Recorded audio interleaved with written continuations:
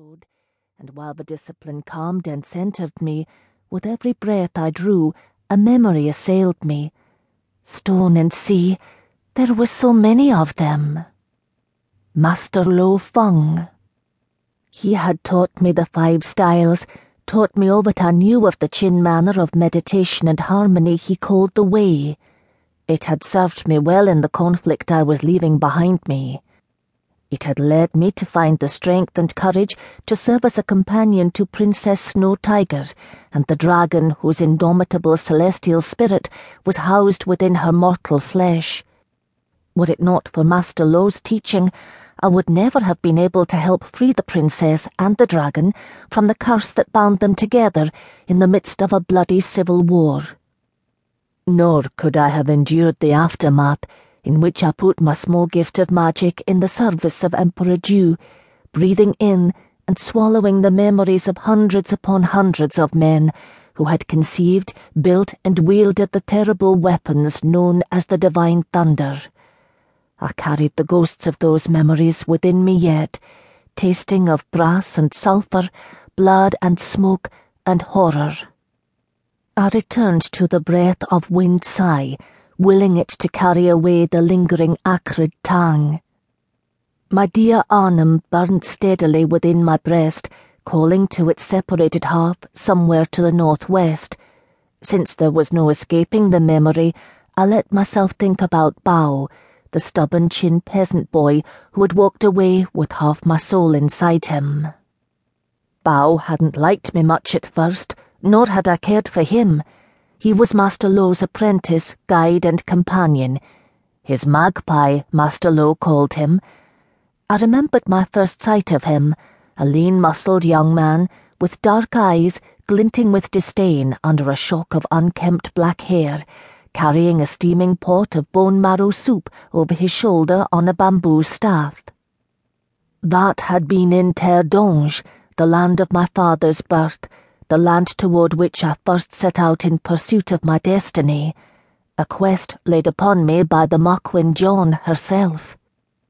In my youth and folly, I thought I had found it straight away in the form of Raphael de Morelio, the healer with the charmed touch.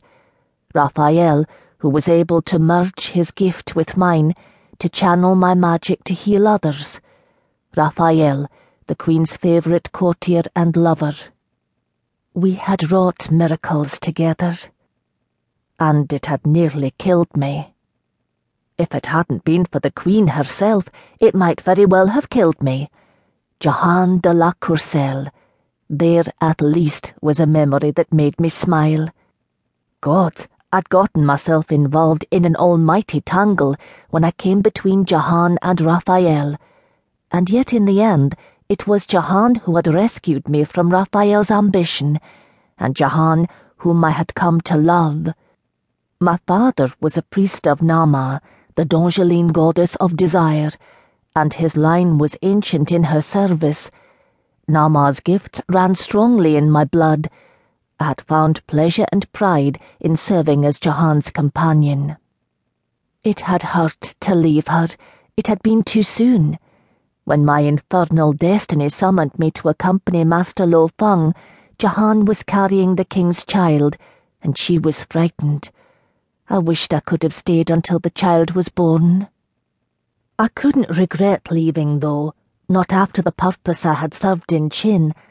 I had seen the dragon, once restored, launch himself in glory from White Jade Mountain, his undulating silver coils gleaming against the blue sky. I had ridden in his claw. I'd seen him summon the rain and drown the terrible weapons of the Divine Thunder, ending the war. I'd seen my impossibly valiant Princess Snow Tiger restored to honour. And yet... Bao. My dear Arnhem flared as my thoughts circled back to him. When had I even begun to harbour a fondness for him? I couldn't say. Somewhere in the long hours we spent together in Terre d'Ange, while Master Lo Feng taught us the 5 styles. Mayhap it was the first time I'd won an almost smile from him. It was on the long journey on the great ship to Chin that matters had changed between